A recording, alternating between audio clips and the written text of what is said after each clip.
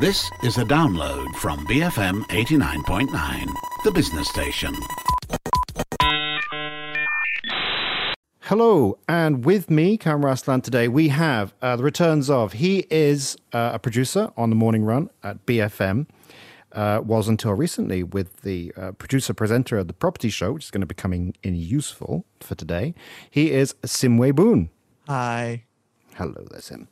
And she is, I think just about one of the cleverest people I know. She's a lecturer and a playwright, which will also come in a moment. She is Anne Lee. Hi, Cam. Hi, Sim. Hi there. And our three topics this week will be, topic number one is non-essential arts, theatre and cinema. And topic number two is birds aren't real. You heard it here. And finally, topic number three will be practices that we think are universal but are actually culturally specific. And we're going to be talking, as an example, on home ownership versus renting. So with topic number one, Anne, the arts, non-essential. Yeah, my question really is how come theatres and cinemas were the very last public venues to be allowed to open?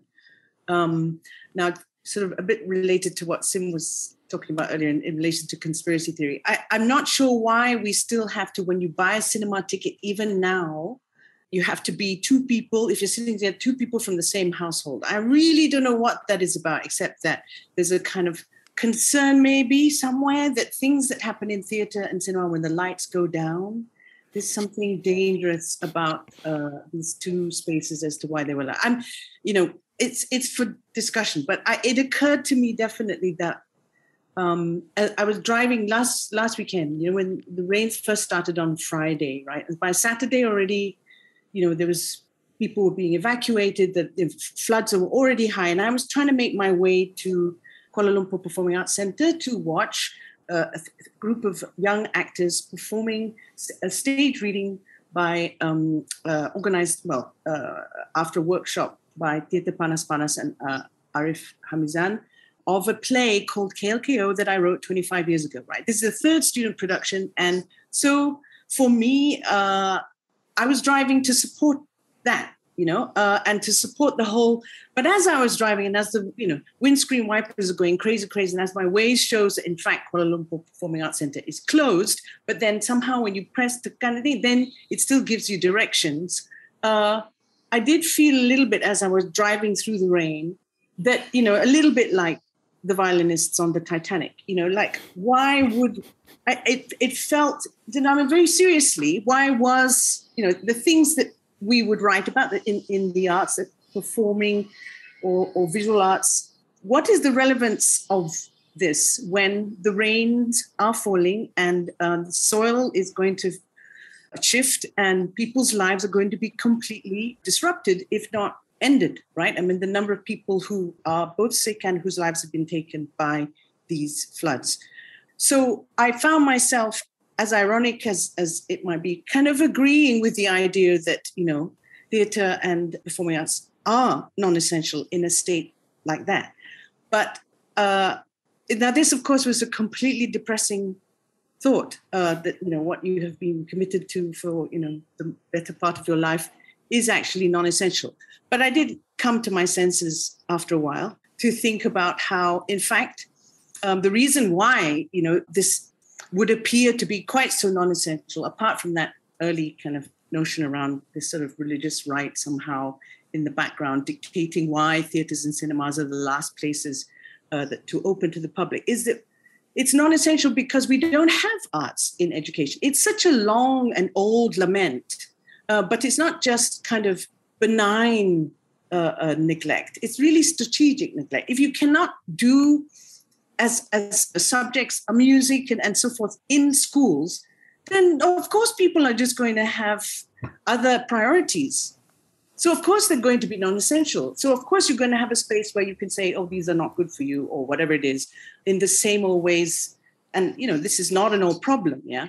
But as the rain fell, the tears somewhat fell, that we are still 30, 40, 35 years on from where we were a place where the expensive private schools, of which suddenly they are mushrooming everywhere, can do something like music, because they can afford to have the instruments and so forth. It's an extracurricular than what. Okay, so Sim, let me ask you then. You're a sensible young man with your head screwed on, and and a homeowner and all that kind of thing. The arts for you, does this resonate? What Anne's saying? Are you saying? Yeah, totally. I mean, I studied in public school, but also, I mean, depending on which public school you're going to, right? I grew up in Subang Jaya, so the public school there, the people that go to school there, even though the state-sanctioned curriculum, I do felt that didn't have an emphasis on art.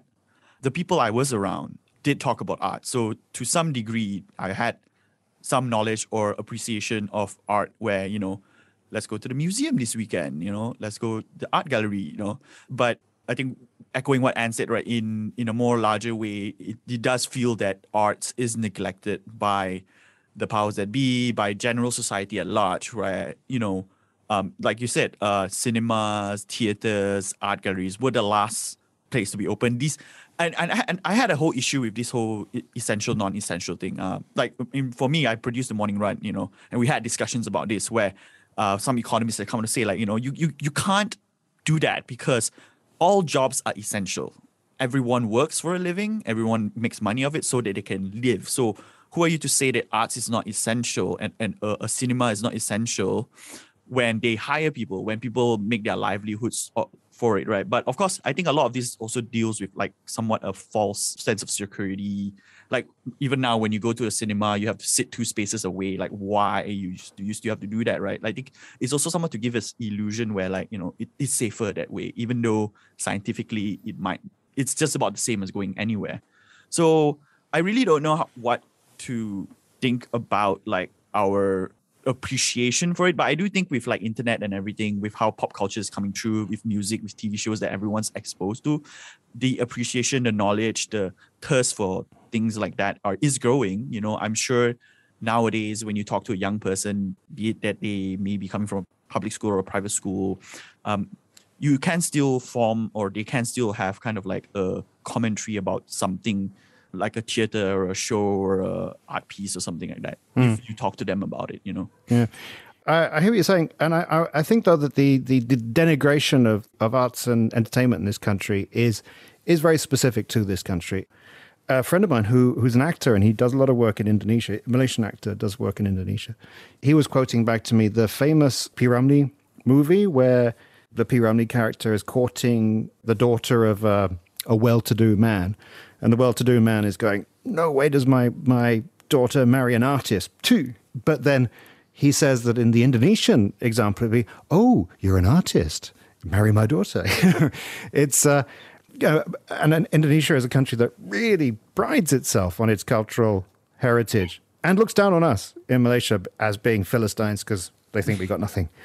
And so where does that come from? I don't know, but it's is there any turning back on that? I think the internet, though, for young people, you mentioned young people, Sim, the venues used to be physical spaces where you have to pay a certain amount of money. You even have to pay up front. And is it 20% or something? You have to pay the tickets up front to Selangor State Government or something? Yeah, entertainment tax and all. And physical venues back then, even up to now, somewhat can still be curated by the powers that be, whoever that wants to control a narrative somehow, or rather, right? Whereas the internet is more free, right? And you can actually earn money. You could earn money. Exactly, yeah. So I think generally, if you want to look at it as well, art is used as a way to kind of subvert, control, create a narrative, right? I mean, historically, artists or people within the creative scene are seen as more liberal, more radical, and I mean, our government probably wouldn't like that, right? They don't want free thinkers coming in to think for themselves, right? Yeah, I mean, that's certain in there's so much within the history of proving exactly that. I mean, the history of Malaysia. But then there are many artists who don't, who actually are happy and earn their income by being in government or public agencies. Sorry, I've stopped saying government agency. I'm saying public now. My 2020 promise to myself is there's no such thing as government money. It's public money. It needs, it's reminder. But I think it is a kind of revolution that has to happen, I think, for arts, because it's happening more in the sciences. I think, that the division is an old division also, that you get divided when you go into the arts or the sciences. But this impression that the sciences, you're cleverer if you're in the sciences than in the arts. And this is something which I think is happening globally. Arts and humanities is forever having to kind of justify its presence. Except, you gave an example of Indonesia. Of course, we have to be maybe more specific about who's saying what about the arts. But certainly, you can go to schools which are arts specific, much more than you can in Malaysia. And the curriculum is much more intense. You can do arts subjects and be examined, which some people, of course, don't think that's the right way to treat art subjects. But so long as we have a mentality where, if it's not an examinable subject, it's not a serious subject. It's only extracurricular, and that's what you're supposed to do by the side. But we certainly need a minister who understands culture and arts and is not just locked into the old paradigm of tourism and, dance extravaganzas, to showcase a bit of Zapin, a bit of ribbon dance, a bit of Bharatanatyam, and that reflects Malaysia. The fact that our ministry is amalgamation of arts, tourism, and culture is proof, right? They're just putting everything together, whereas it should be, I think, segmented, where, you should have a ministry of culture or a ministry of arts or something, because, each on its own it's such a big responsibility, each on its own, right? But again, I think, they just don't, I don't think they value it. They don't look at it as a way to, I think the obsession is more on numbers and, like you said, right, examinable features. So, they when they look at the statistics, when they tell the statistics of like Malaysia's achievement, look at us, we have 10,000 engineers, we have 15,000 doctors, and something like that. Well, I think you people are way too naive. It's only of any value if it entertains tourists, okay? I think we understand the arts now more clearly. Yes. Wayang in Kelantan banned for Malaysians, but okay for tourists. Well, we can do that, yeah. Separate kind of cultural landscapes. Yeah. Show your foreign passport. You can go witness Main Putri. But we're going to move on now to topic number 2, which, Sim, when he told me this, I was stunned. I did not know this, but I'm now convinced that birds are not real. Yes. So there is a movement in America. It's called Birds Unreal. They've amassed thousands of followers. So their theory states that the US government has replaced all the birds with secret government drones to spy on humans. Yeah. But in actuality, the person that started this movement, and most of the followers and the believers, I would like to think all, don't really believe in it. They know that this can't be real, but it's generally a movement made as a kind of like commentary on how conspiracy theories have really taken over the mainstream. What with QAnon and the whole COVID situation, for me, while I was growing up, I used to think like, conspiracy theories, or at least when talking to people, right? Conspiracy theories are like a fringe society thing where you mention conspiracy theories and you wouldn't really know anyone that reads or believe in conspiracy theories. But nowadays, it seems more and more common, right? They make news headlines. They make mainstream news headlines for a short bit until they're disproven or whatnot, But so it got me thinking about like what is so appealing about conspiracy theories? What makes people really dive deep into it? For me, it has always been somewhat of a fascination and an entertainment, but I'm not going to like disown my parents and everything because they took the COVID-19 vaccine or other forms of conspiracy and whatnot, right? And I think even, of course, these conspiracies that I've talked about are very international, but they also have like very local conspiracies that I think are quite widespread. The belief that there's a certain race or a certain cabal that looks to unseat the government and take control of everyone else. So yeah, why does it seep in so deeply? Or at least, or is it because it's more visible now? Like, people can freely talk about it now that you're just seeing more of it, but it's always been there for a while, where your friend that you didn't think was a conspiracy theorist was actually a conspiracy theorist. And I think that there's a PhD in looking at Auntie WhatsApp group and how that operates. Well, yes, we are now Auntie and Uncle. What is that? I'm putting to you. No, what I mean is that, what Sim's talking about is correct, and because you're a PhD, and I look up to you for that. One could really look into the way that conspiracies work in this country. I'm still smarting from Auntie don't know what reference. Well, you know the aunties WhatsApp groups, don't you, Anne? Uncles too. There's uncles, yeah. Uncles and aunties. Wow, they're crazy. I think for me, I mean, I've really only identified with conspiracy theories watched kind of them in the US. So to see how, for example, the Republican Party has shifted so much to the right, where, even to kind of explain what was it that happened when, people entered the building, and that this was not something that it's not an insurgency. It's just something that, all the ways in which that is being denied, and the QAnon and all of, how that arises is, I suppose, I would think that conspiracies are not necessarily more widespread than ever before, except maybe as an explanation for how media groups have been broken down, and that the internet has resulted in, and this has been written up, right, in terms of people's access to information is now more open, but by the same token, the kind of divining of how to know what source is reliable has shifted as well. I'm not sure that there are more conspiracy theories than before. I mean, I think I've always believed in certain sort of uncertainties because I don't trust that source, or because of where I am on the political spectrum. I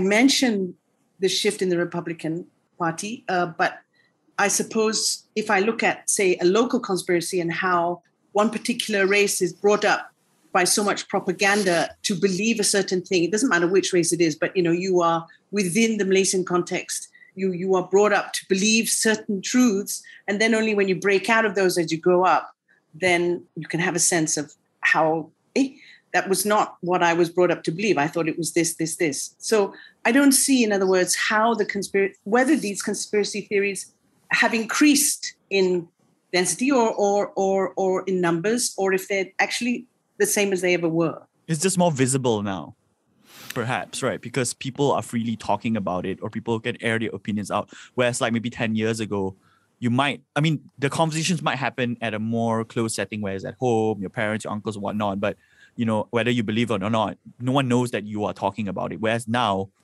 it's more public, I think. Yeah, but it's being pushed. Money is being paid to propagate these stories in the right places. It allows people who benefit from such confusion to continue reaping whatever they take from it, right? And I mean, I guess on the same spectrum, it's like it's more easy to see someone engaging in conspiracy theories now. It's also easy to kind of push these narratives because, social media being one where it's like kind of a two-sided of the coin, right? So like going back to this Birds Unreal thing, he did an interview with New York Times, I think, where he talked about how the founder of the movement grew up in a very conservative family where he was being fed with conspiracy theories about how the Democrats are a group of pedophiles controlling the world. And only when he grew older and he started using the internet did he have access to information that is like, actually, this isn't true. Actually, this is probably all insane. And like, there are other truths out there. So it's like two sides of the coin, right? Where at the same time, people use the internet to fuel conspiracies. People do use the internet to break conspiracies. Yeah, I wonder what the ratio is though for falling into the rabbit hole and crawling out again. I'd be interested to know. Do you know any conspiracy theories in real life? We don't have to name names, but I was talking to somebody just the other day who was like eminently sensible, and then it was like, oh, and by the way, vaccines don't work. So that's surprising, right? Sometimes the most sensible people are the ones that are also like, whoa, when did you go there? Yeah. Oh, and the earth is flat. Yeah. Just to conclude, I think, though, that if you can persuade a person to truly believe that the earth is flat, then you can get them to do anything if you spend enough money. Power of a salesman. Yeah. Because as everyone knows, it's an oblong. But it was a donut. Oh, yeah, that makes sense. So we move on, though. But in a moment, we're going to look at other culturally specific practices here on A Bit of Culture, BFM 89.9. And we're back with myself, Cam Ruslan, and Anne Lee, and Sim Wei Boon. We're looking at, in topic number 3, some practices we assume are universal, but are actually very culturally specific. And I'd like to use the example of home ownership versus rental. Because in Malaysia, it's an assumption. I think I'm right in saying there's an assumption, there's a belief that you must own your own home. And as a consequence, in this country, certainly in the Klang Valley, I did a lot of research on this once upon a time, but I cannot find my notes anymore. It was a very high value, something like 60 or 70% owner-occupier in Klang Valley. But when I went to Germany, I discovered that nobody owns their own home. Everybody rents. And there's no stigma against it. I walked into, and this was a while ago, and I'm sure that prices have changed, but I walked into very large apartments in Berlin, very large, very comfortable, and they were paying for rent the same amount. I mean, you literally just convert the money as equivalent sized places, perhaps even smaller sized places in Kuala Lumpur.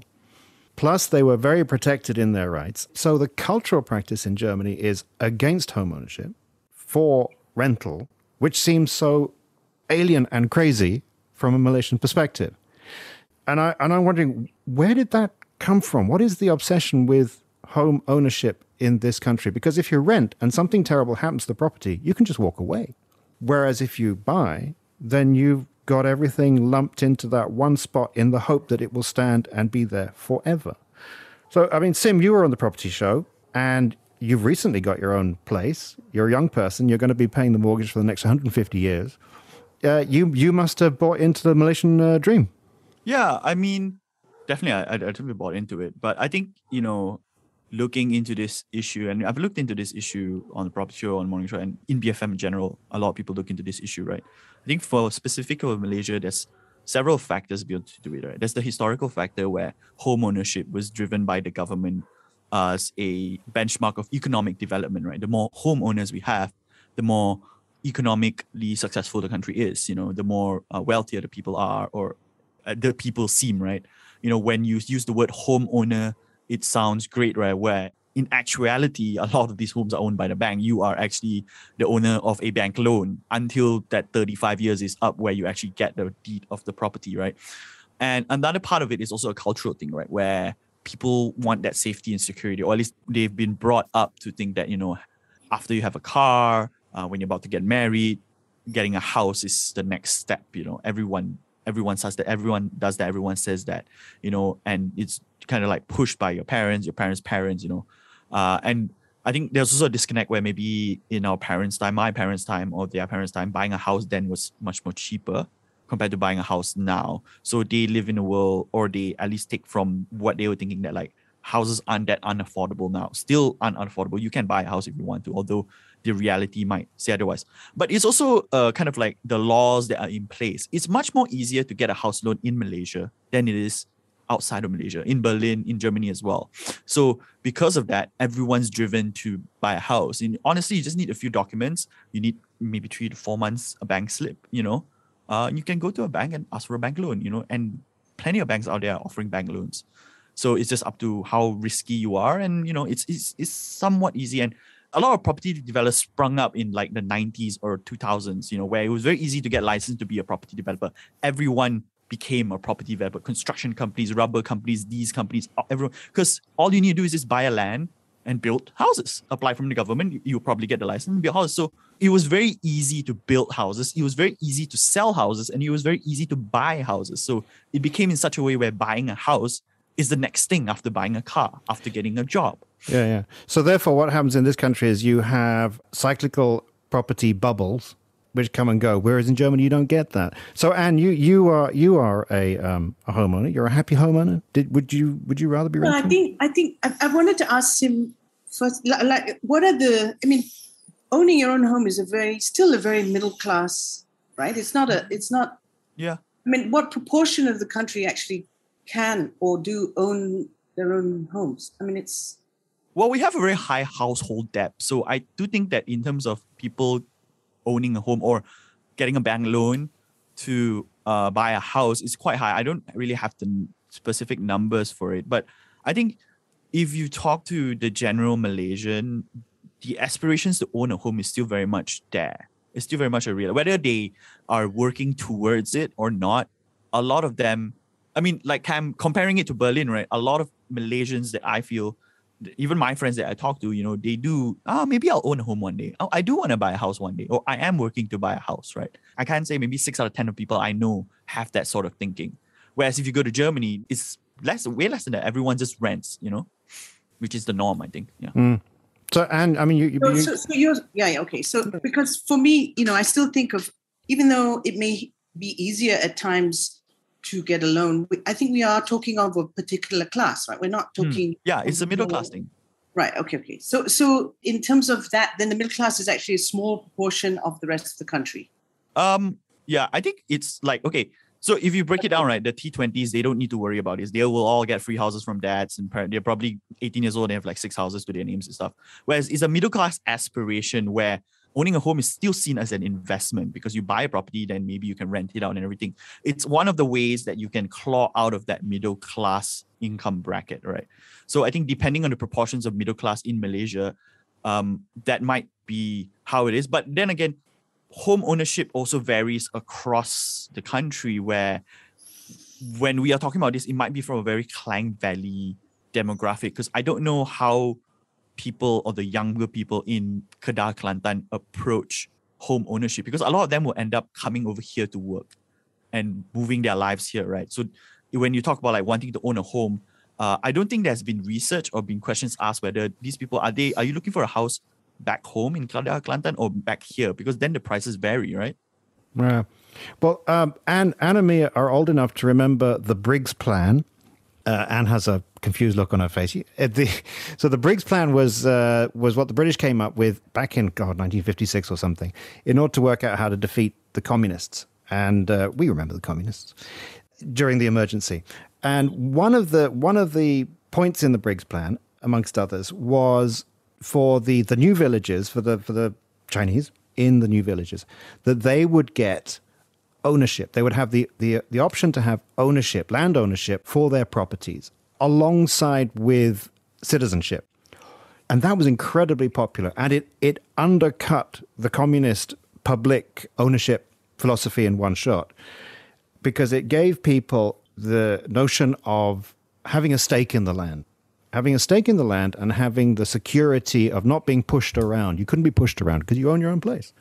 And I think that kind of legacy continues in this. That's not that long ago. This is our grandparents' time. So I think that home ownership, the desire for home ownership in this country is so strong because, well, there was a time not long ago when you didn't have it. And there's always that sense, well, you can't do anything to me when I own my place.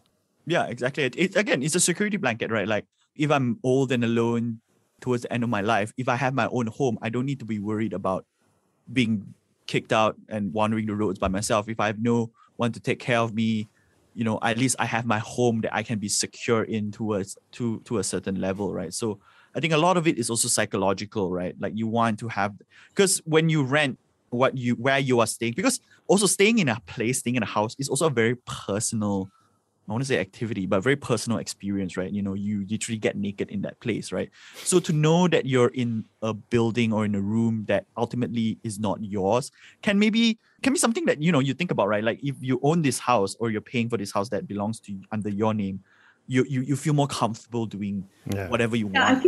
I mean, for me, the aspiration, I think, is widespread. It's just the reality of being able to buy is something completely different. Yeah, of course. Yeah. The money that people make nowadays does not match up to what's being offered. But the problem is, what happens is then the banks and the developers will redesign the way where you kind of like have the illusion that you can afford it, right? Like, for example, like buying a house nowadays, some of the things people talk about or what to watch out for is like, when a developer comes to you and offers you a house, here's a 550,000, 500,000 ringgit house for something small, but you can afford it if you earn this much, because we will then break it down. You only need to pay a deposit of this much, and then you get a rebate of that much, and they will give you this thing free, that thing free, and all that stuff. But in reality, that house has no business costing 500,000 ringgit. They probably bought the land at a very cheap price. The building of the house at the end, they probably won't cost. In reality, the house actually probably costs 200 or 100,000 ringgit to make. The rest is just profit. So maybe they'll just lower it down a bit by offering you all these goodies, to kind of convince you that it is affordable, but in actuality it's not. So, they do corporates, privates, and even the government design a system where even though it's inaffordable, it seems affordable. So in that way, the aspirations that you have becomes more, at least you feel that it's more tenable or more achievable. But then you actually get into it, it's, So we are scams. Scams. I mean, I think even the idea of cooperatives, where the government using public money subsidizes rental rates that's appropriate to that particular class, or as we do it by income category, right? But that, it's still made a very private individual matter. And I think that is very bogus. I think that the vast majority of people cannot afford. So, you ask me, am I a homeowner? Yes. And I feel that makes me a very, very privileged person within the country's landscape. And to be able to have a place to offer for people who are affected by the floods right now is an incredibly lucky position to be in. And that's because of, I think, Sim, you mentioned that my parents, I come from a solidly middle-class background. So both are medical professionals. So they were onto my case to start paying a mortgage when I was completely not ready for it. But I am grateful that they did that. Otherwise, I wouldn't have been able to be in this position now, to be able to have that nest of comfort. But the problem is, to me, not about kind of, being able, the difference between the cultural practice should be to be able to afford places that also afford different sized families, I mean, not just for, I've seen one recent scheme that I saw was trying to offer and make it for low cost apartments and so on. It was tiny. It was a rabbit warren of a place. And as you say, Sim, the price to pay for that was scandalous. Why is that price so high? Why is not public money being used to make houses more affordable, whether renting or what, at rental rates that most people can afford? And in spaces where when floods come, they are not as prone, not only because of the houses, but because of the environment around those houses. That to me is where public funds should be spent, should be serving the larger numbers of the country. Yeah. Well, I wish we had more the German cultural practice, quite frankly. But rental as in affordable rental. Absolutely. The German example, I imagine, but I don't know. Also, because it seems to be quite progressive in terms of how its policy, at least the last government, accepting, I think it was, 1.2 million refugees. So that idea and housing them and suggests that at least for rental, you would have something, a system in place that allows more people to be able to afford rental, not just between rental and owning. Yeah, I think another kind of like angle towards this rental kind of like difference between here and Germany, right? There's also this thing about the ability to rent where, it's hard for certain groups of people in, certain races of people to rent, right? A lot of people are racist, right? So, when you talk about income brackets, right, and the class, right, let's say, Indians are disproportionate in terms of their income. But at the same time, they can't afford a house, so they have to rent. But at the same time, a lot of people don't want to rent to Indians, right? That's a huge issue as well. Whereas perhaps in Germany, in Berlin, it's less of an issue. I don't have the statistic, but I'd imagine it to be a less of an issue compared to here where, we only want a specific type of person, a specific type of race to rent, or the options available are only allowed for these certain people, a single male or single female, or, these weird parameters that are nowhere. That's why we don't have a law. We don't have an act that controls this. It's freely allowed for anyone to decide who they want to rent for, which there's good and bad. But what it creates is this situation where I don't want to rent to these certain people. I don't want to rent to that certain people. And it creates a disproportionate kind of like situation where a lot of them can't rent. Yeah. And so actually, even those that let's say those that can afford to rent, just because of the skin of their color, people don't want to rent it to them. So they might just, I'm just going to buy a house. Yeah. And far away, because that's what you can afford. But we must wrap this one up. But I would say that I think we do have a very strong impulse in this country amongst all races to want to buy property. And it is terrifying if people use that impulse in order to just be parasites and to con people into buying places that are unfit. So, And it does happen. it does happen. You know, we've seen it in the last. As a cultural practice. As a cultural practice, it happens. Yeah. So we move on, though, to the final part of the show, recommendations, where we recommend something that we think might be of interest. And Anne Lee goes first. Okay, thanks, Cam. So I'm reading something called Red Lines, Political Cartoons and the Struggle Against Censorship. And it's by Cherian George and Sunny Liu, and published by the MIT Press, Massachusetts Institute of Technology Press, and published earlier this year. And it is an incredible book. It's something that I believe you cannot buy in Singapore, but you can own in that wonderful way. Sorry, you cannot buy, but you yes, you can have it. You can have it, but you cannot buy it in Singapore. Like chewing gum.